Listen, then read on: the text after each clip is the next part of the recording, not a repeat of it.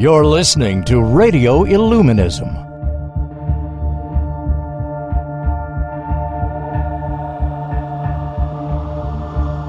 Bringing light to the things hidden in darkness.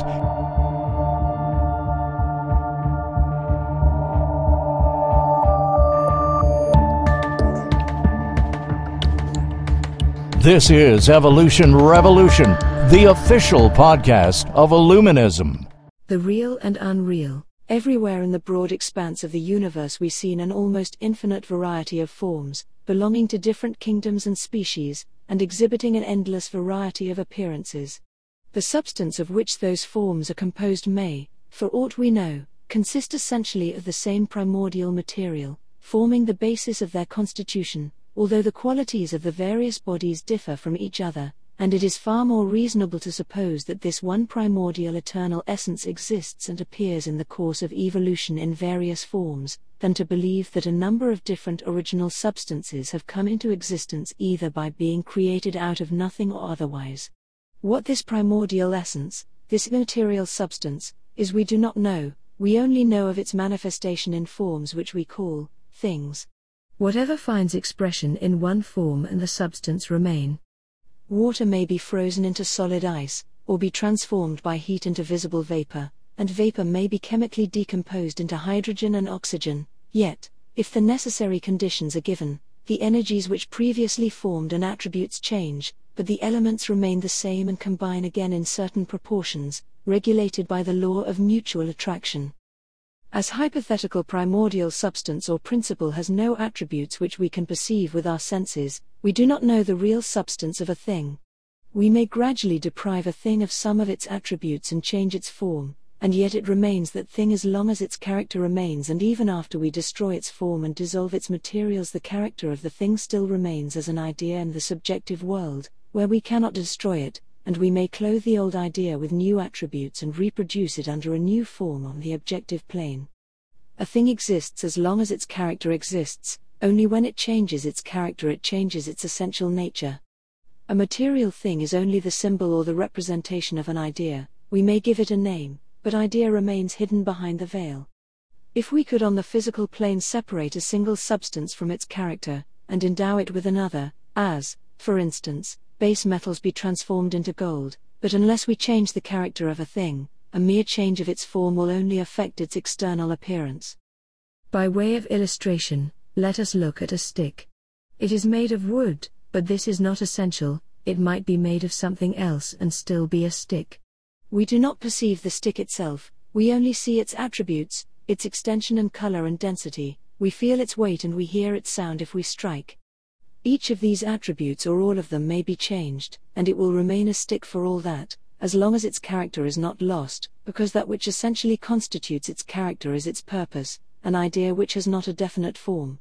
Let us endow that formless idea with a new purpose that will change its character, and we shall have transformed our ideal stick into anything we choose to make of it. We cannot change copper into gold on the physical plane, we cannot change a man into a physical child, but we may daily transform our desires, our aspirations, tastes, and our character, if we conceive of a new purpose of life. In doing this we make of man, even on the physical plane, a different being. Nobody ever saw a real man, we only perceive the qualities which he possesses. Man cannot see himself. He speaks of his body, his soul, his spirit, it is the combination of the thighs which constitutes the sum of his attributes. The real ego, in which his character rests, is something unknown, whose nature becomes conceivable to us only when we divine the purpose of its existence. As an idea and for a purpose he enters the world of matter, evolutes a new personality, obtains new experience and knowledge, passes through pleasures and vicissitudes of life and through the valley of death, and enters again where in the realm where in the course of ages his outward form will cease to exist, to appear again in such a form upon the scene when the hour for his reappearance strikes. His body and personality change his purpose, and therefore his ego remains the same and yet not the same because during life it acquires new attributes and changes its characteristics. A true appreciation and understanding of the essential nature will show that the repeated reincarnation of the human monad in successive personalities is a scientific necessity. How could it be possible for a man to develop into a state of perfection, If the time of his spiritual growth were restricted to the period of one short existence upon this globe? If he could go and develop without having a physical body, then why should it have been necessary for him to take a physical body at all? It is unreasonable to suppose that the spiritual germ of a man begins its existence at the time of the birth of the physical body, or that the physical parents of the child could be the generators of the spiritual monad. If the spiritual monad existed before the body was born, and could develop without it, what would be the use of its entering any body at all? We see that a plant ceases to grow when its roots are torn from the soil. The growth continues. Likewise, the human soul, for the purpose of attaining self-knowledge, takes root in the physical organism of man, and develops a character, but when death tears out the roots, the soul rests and ceases to grow, until it finds again a physical organism to acquire new conditions for continued growth. What can this inner ego be, which lives through death and changes during life, except a spiritual ray of life, obtaining relative consciousness by coming in contact with matter? Is any man certain for his own existence? All the proof we have of our existence is in our own self-consciousness, in the feeling of I am, which is the realization of our existence. Every other state of consciousness is subject to change. The consciousness of one moment differs from that of another, according to the changes which take place in the conditions which surround us, and according to the variety of our impressions. We are craving for change and death. To remain always the same would be torture. Old impressions die and are replaced with new ones, and we rejoice to see the old ones die, so that the new ones may step into their places. We do not make our impressions ourselves, but we receive them from the outside world. If it were possible that two or more persons could be born and educated under exactly the same conditions, having the same character and receiving always the same impressions, they would always have the same thoughts, the same feelings and desires, then consciousness would be identical, and they might be considered as forming collectively only one person. A person, having forgotten all the mental impressions he ever received, and receiving no new ones, might exist for ages, living in eternal imbecility, with no consciousness whatever except the consciousness of the I am, and that consciousness could not cease to exist as long as his personality were capable to recognize its existence relatively to itself. This would be the only condition in which a person could possibly exist, if he had gained no spiritual self-knowledge and if he were to cease to receive any impressions from the external world, and similar to this may be the state of such a person after the death of his body, if during life he has not attained any higher knowledge than that which refers to perishing things. Having no spiritual consciousness, he can have no spiritual perceptions, he can bring with him into the spiritual world nothing except his own ignorance. His sensations leave him at death, and the images received in his mind during life will fade away, the intellectual forces which have been set into motion by his scientific pursuits will be exhausted, and after that time the spirit of such a person, even if he has been during life the greatest scientist, speculator, and logician, will be nothing but an imbecile, living in darkness, and being drawn irresistibly towards reincarnation, to re-embody itself again under any circumstances whatever, to escape from nothingness into existence. Under whatever form life may exist, it is only relative. A stone, a plant, an animal, a man or God, each has an existence for itself, and each exists only for the others, as long as the others are conscious of his existence. Man looks upon the existence below him as incomplete, and the incomplete being below him know little about him. Man knows little about any superior beings, and yet there may be such, looking upon him with pity, as he would look upon an inferred animal, an ape that has not yet awakened to a realization of its own nature. Those who are supposed to know, inform us that there is no being in the universe superior to the man having become conscious of his own divine and immortal nature, but that there are innumerable invisible beings who are either far superior or inferior to mortal man as we know him. In other words, the highest beings in the universe such as have once been men, but the men and women of our present civilization may have to progress through millions of ages before they attain that state of perfection which such beings possess. Existence is relative. There is something in me which causes me to live and to think. I may call it I or God. In either case it is intellectually incomprehensible, and it has no existence for me of which I am conscious, as long as I do not realize the relation between this unknown something and my own nature. Nevertheless, it is, for if it were nothing it could not cause me to live and to think. It is the source of my being, and therefore it is existence and my nature is its manifestation. In realizing my own existence, existence becomes to me a reality. To realize the nature of divine being is to enter into the state. We are accustomed to look upon that which we perceive with our sense as real, and upon everything else as unreal, and yet our daily experience teaches us that our senses cannot be trusted if we wish to distinguish between the true and the false. We see the sunrise in the east, see him travel along the sky during the day and disappear again in the west, but every child nowadays knows that this apparent movement is only an illusion, caused by the turning of the earth. At night we see the fixed stars above our heads. They look insignificant compared with the wide expanse of the earth and the ocean, and yet we are told that they are blazing suns, in comparison with which our Mother Earth is only a speck of dust. Nothing seems to us more quiet and tranquil than the solid rocks under our feet, and yet the earth wherein we live whirls with tremendous velocity through space. The mountains seem to be everlasting, but continents sink beneath the waters of the ocean and rise again above its surface. Below our feet moves, with ebbs and tides, the swelling bosom of our apparently solid Mother the Earth. Above our head seems to be nothing tangible, and yet we live on the very bottom of the airy ocean above us, and do not know the things that may perhaps live in its currents or upon its surface. A stream of light seems to descend from the sun to our planet, and yet darkness is said to exist between the atmosphere of the earth and the sun, where no meteoric matter exists to cause a reflection, while again we are surrounded by an ocean of light of a higher order, which appears to us to be darkness, because the nerves of our bodies have not yet been sufficiently developed to react under the influence of the astral light. The image reflected in the mirror seems a reality to the unreasoning mind. The voice of an echo may be mistaken for the voice of a man. We often dream when awake, and while believing to be awake we are asleep. Consciousness is a relative term. It is not scientific to say we are asleep, as long as we do not know who we are. We can only truly say that such and such functions of a physical or psychical organism, which are called our own, are asleep or inactive while others are active and awake. We may be fully awake relatively to one thing and asleep relatively to another.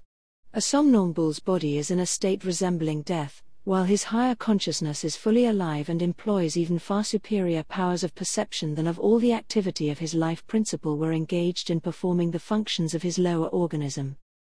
Matter and motion are relative terms, both referring to manifestations of something we do not know, and which we may call spirit.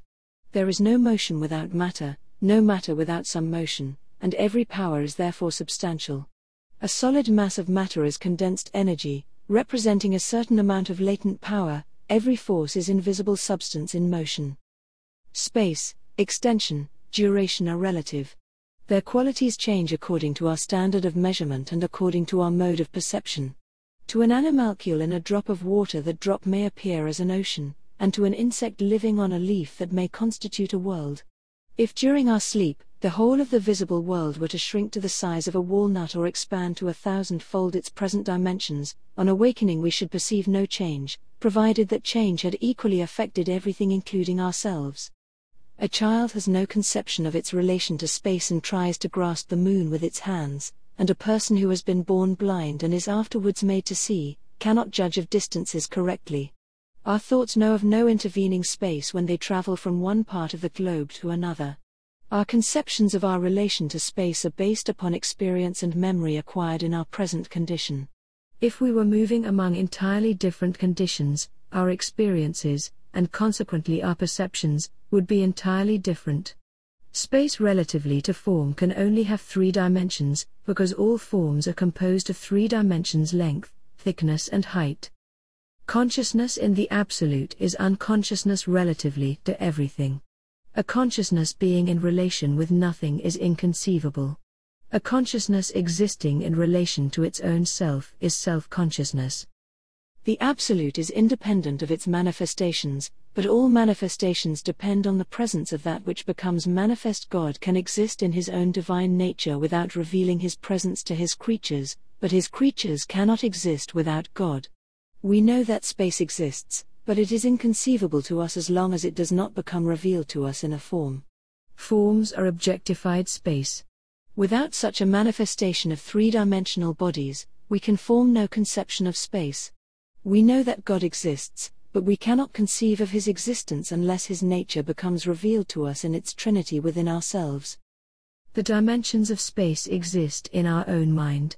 We conceive of no dimensions of space in a mathematical point, and self-consciousness exists in itself without any relation to anything except its own self. This might therefore be called a one-dimensional space.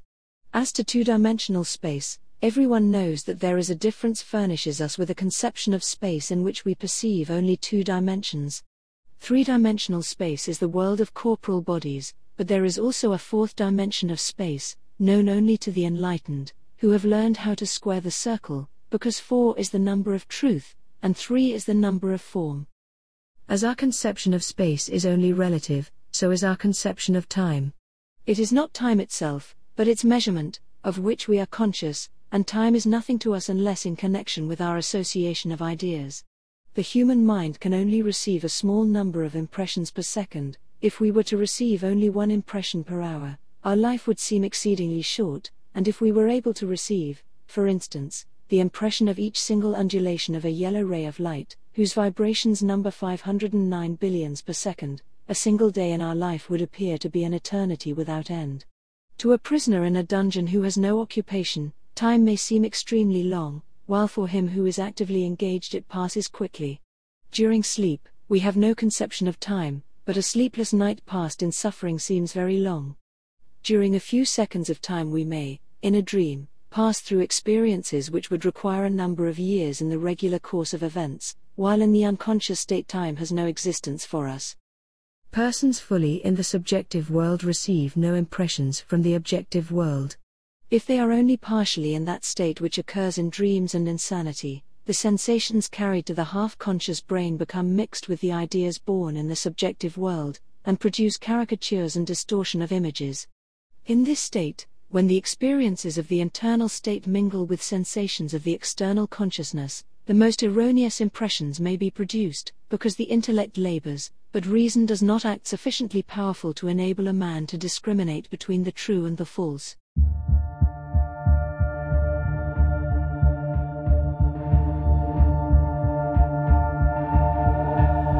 Do you like what you hear so far? Make sure you never miss a show by clicking the subscribe button now. This podcast is made possible by listeners like you. Thank you for your support. Now back to the show.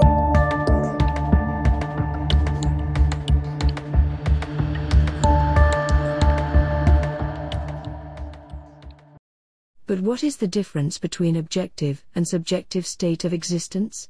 We do not cease to live while we are asleep, but we have a different kind of perceptions in either state.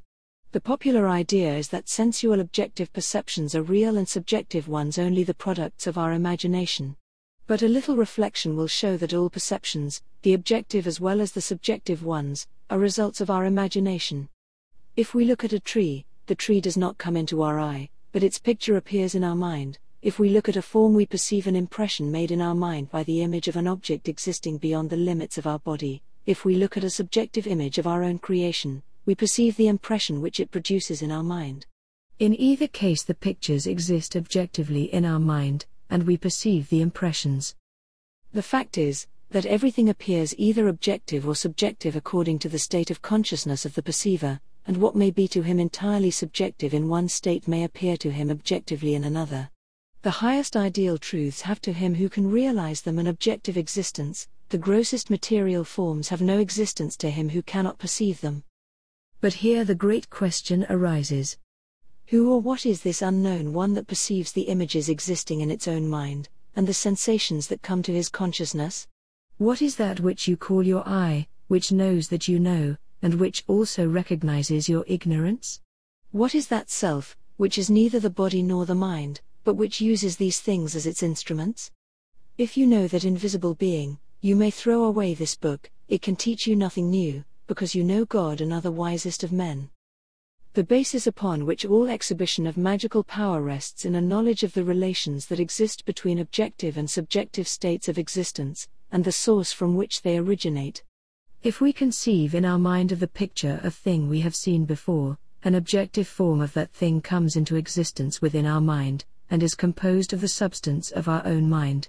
If by continual practice we gain sufficient power to hold on to that image and to prevent it from being driven away and dispersed by other thoughts, it will become comparatively dense, and can be projected upon the mental sphere of others, so that they may actually see objectively that which exists subjectively as an image within our own mind. But he who cannot hold on to a thought and control it will cannot impress it upon the minds of others, and therefore such experiments fail, not on account of any absolute impossibility to perform them, but have not the power to control their own thoughts, and to render them corporeal enough for transmission. Everything is either a reality or a delusion, according to the standpoint from which we view it. The words real and unreal are only relative terms, and what may seem real in one state of existence appears unreal in another. Money, love, power, etc., appear very real to those who need them. To those who have outgrown the necessity for their possession, they are illusions. That which we realize is real to us, however unreal it may be to another. If my imagination is powerful enough to represent to me the presence of an angel, that angel will be there, alive and real, my own creation, no matter how invisible and unreal he may be to another. If your mind can create for you a paradise in a wilderness, that paradise will have for you an objective existence. Everything that exists in the universal mind, and if the individual mind becomes conscious of his relation to a thing therein, it begins to perceive it. No man can realize a thing beyond his experience, he cannot know anything to which he stands in no relation. For the purpose of perceiving, three facts are necessary: the perception, the perceiver, and the thing that is the object of perception. If they exist on entirely different planes, and cannot enter into relationship, no perception will be possible. If I wish to look at my face, and am not able to step out of myself, I must use a mirror to establish a relation between myself and the object of my perception. The mirror has no sensation, and I cannot see myself in the mirror, I can only see myself in my mind. The reflection of the mirror produces a reflection, which is objective to my mind, and which comes to my perception. A consideration of this will give us the key to an understanding of man's original nature, and of the necessity of his fall from grace. We cannot objectively see the light or the truth, as long as we are within the body of one or the other. Only when we go beyond the sphere of the light, we can see its luminosity. Only when we fall into error, will we learn to appreciate the truth. As long as primordial man was one with the universal power from which he emanated as a spiritual ray or entity in the beginning, he could not know the divine source from which he came. The will and imagination of the universal mind were his own will and imagination. Only when he began to step out of his divine self, could he begin to exist as an individual self. Only when he began to act against the law, did he begin to realize that there was a law. Man's apparently separated existence from God is an illusion, but this illusion must be experienced by him, so as to enable him to outgrow it, and to realize his unity with God. A God who does not realize his own divine nature would not be able to enjoy it. When man as a spiritual entity, having attained perfection, enters again into his source, his sense of self and separateness will be lost, but he will be in possession of knowledge. To see a thing, it must become objective. To know what love is, we must be separated from the object of our love. When we fully comprehend a thing, we become one with it, and know it by knowing ourselves. This example is intended to illustrate the fundamental law of creation. The first great cause, so to say, stepping out of itself, becomes its own mirror, and thereby establishes a relation with itself. God sees his face reflected in nature, the universal mind sees itself reflected in the individual mind of man. God comes to relative consciousness in his own nature, but when he again retires into himself, the relation will cease, he will again become one with himself, there will be no more relative consciousness, and Brahma will go to sleep until the new day of creation begins. But man knows that he exists even after all his relation with external things has ceases. He does not need to look continually into a mirror to be reminded of that fact. Likewise, the absolute self-consciousness of the great I Am is independent of the objective existence of nature, and he will still sit on the great white throne after the earth and the heaven fled away from his face, which means that he will rest in his own divine self-consciousness. The superior powers of inner perceptions are those possessed by the inner man, and they become developed after the inner man awakens to self-consciousness. They correspond to the senses of the external man, such as seeing, hearing, feeling, tasting, smelling. External sensual perceptions are necessary to see sensual things. the internal sensual perceptions are necessary to see internal things. Physical matter is as invisible to the spiritual sight as astral bodies are to the physical eyes, but as every object in nature has its astral counterpart within the physical form, it may see, hear, feel, taste, and smell with its astral senses those astral objects, and thereby know the attributes of the physical objects as well or still better than the physical man might have been able to do with his physical senses, but neither the physical nor the astral senses will be able to perceive, unless they are permeated by the power of the spirit which endows them with life. Men usually look upon a thing as real if it's seen alike by several persons, while if only one person professes to it, it being invisible to others, it is called elusive, but each impression produces a certain state of the mind, and a perceiving it must be in a condition to enter into a relation with that state which the impression produces. All persons being in the same state of mind, and receiving the same impression, will perceive the same thing, but if their states of mind differ, their perceptions will differ. A horse or a lion may be seen alike by everyone who has his normal senses developed, but if one is excited by fear, his perception will differ from that of others, because the product of his own imagination distorts the impression received. A drunkard in a state of delirium tremens believes to see worms and snakes crawling over his body. His experience tells him that they have no external existence. Nevertheless, they are realities to him. They really exist for him as the products of his own mental condition, but they do not exist for others who do not exist for others who do not share that condition. But if others were to enter the same state, they would see the same things. Our perceptions therefore differ, not only in proportion as the impressions coming from the objects of our perception differ, but also according to our capacity to receive such impressions, or according to our own mental states.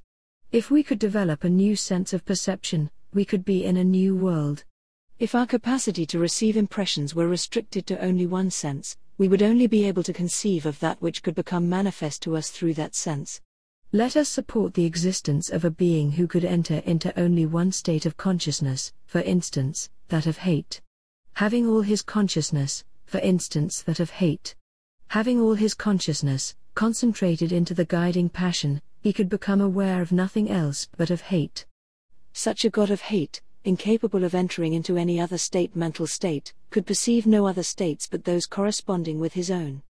To such a being, the whole world would be dark and void, our oceans and mountains, our forests and rivers would have no existence for him, but wherever a man or an animal would burn with hate there would be perhaps a lurid glow perceivable by him through the darkness, which would attract his attention and attract him, and his approach that glow would burst into a flame in which the individual from whom it proceeded may be consumed. Any other mental state or passion may serve for a similar illustration. Hate knows hate, love knows love, and a person full of hate is as incapable to love as a being full of love is incapable of hate. The Bhagavad Gita says those that are born under an evil destiny, having acquired evil tendencies by their conduct in former lives, know not what it is to proceed in virtue or to recede from vice, nor is purity, veracity, or the practice of morality, to be found in them.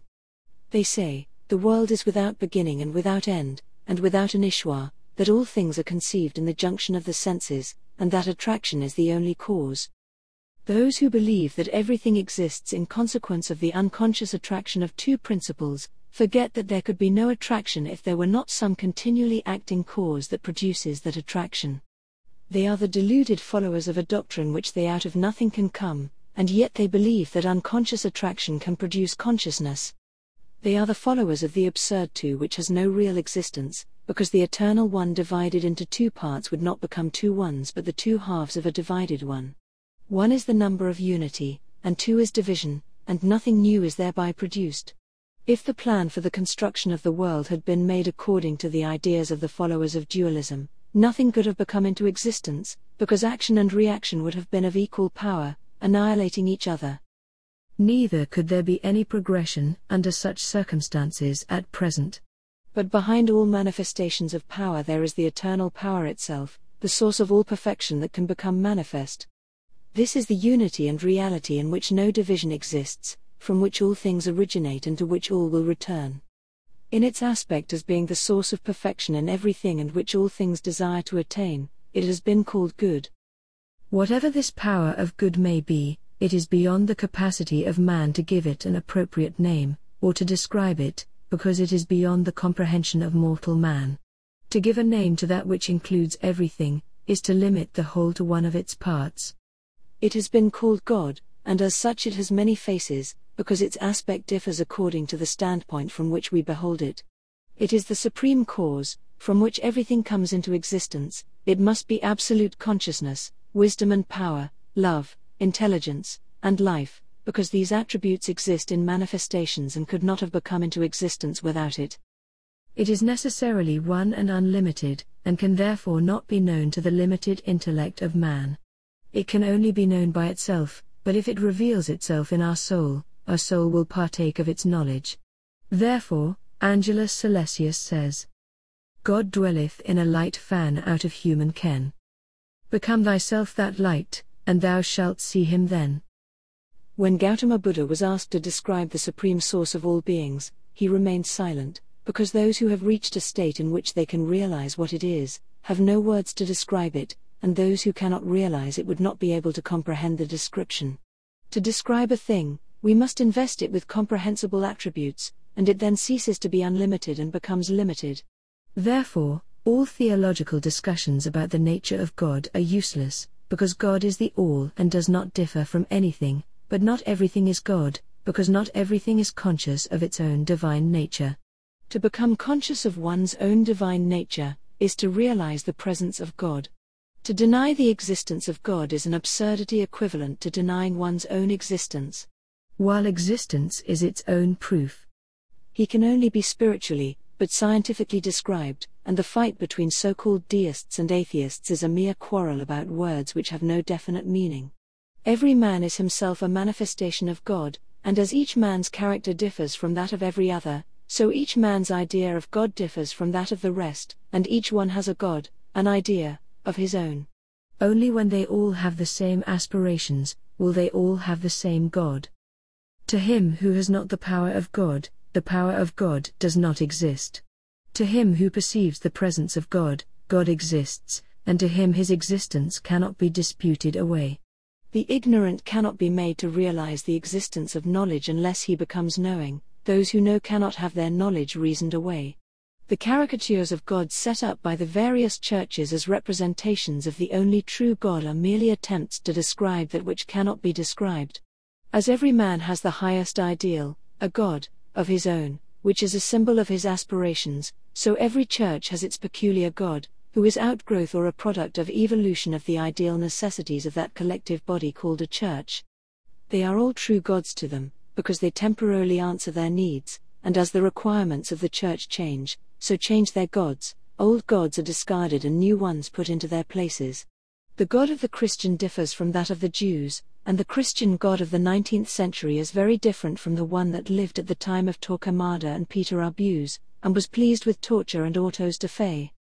As long as men are imperfect, then gods will be imperfect. As they become more perfect, then gods will grow into perfection, and when all men are equally perfect, they will all have the same perfect God, the same highest spiritual ideal recognized alike by science and by religion as being divinity and humanity, because there can be only one supreme ideal, one absolute truth, whose realization is wisdom, whose manifestation is power expressed as ideal man. There are 7 steps on the ladder, representing the religious development of mankind. On the first stage, man resembles an animal, conscious only of his instincts and bodily desires, without any conception of the divine element. On the second, he begins to have a presentiment of the existence of something higher. On the third, he begins to seek for that higher element, but his lower elements are still preponderating over the higher desires, are counterbalancing each other. At times he seeks for the higher, at other times he is again attracted to the lower. On the fifth, he anxiously seeks for the divine, but seeking it in the external he cannot find it. He then begins to seek for it within himself. On the sixth, he finds the divine element within himself and develops spiritual self-consciousness, which on the seventh grows into self-knowledge. Having arrived at the sixth, his spiritual senses begin to become alive and active, and he will then be able to recognize the presence of other spiritual entities, existing on the same plane. On the seventh, he finds that he himself is the God, which he has been seeking. His will is free from every selfish desire, his thought is one of his will, his word becomes a creative act. Such a spiritual being may still dwell in a human body upon this planet, and not even be, for his personality is not God. He lives, and yet he lives not, for it is God, his divine self, the eternal reality living in him. Thanks for tuning in to this episode of Evolution Revolution. To learn more about today's topic and many others, be sure to visit our website at illuminism.us, where you can subscribe to the show so you'll never miss an episode.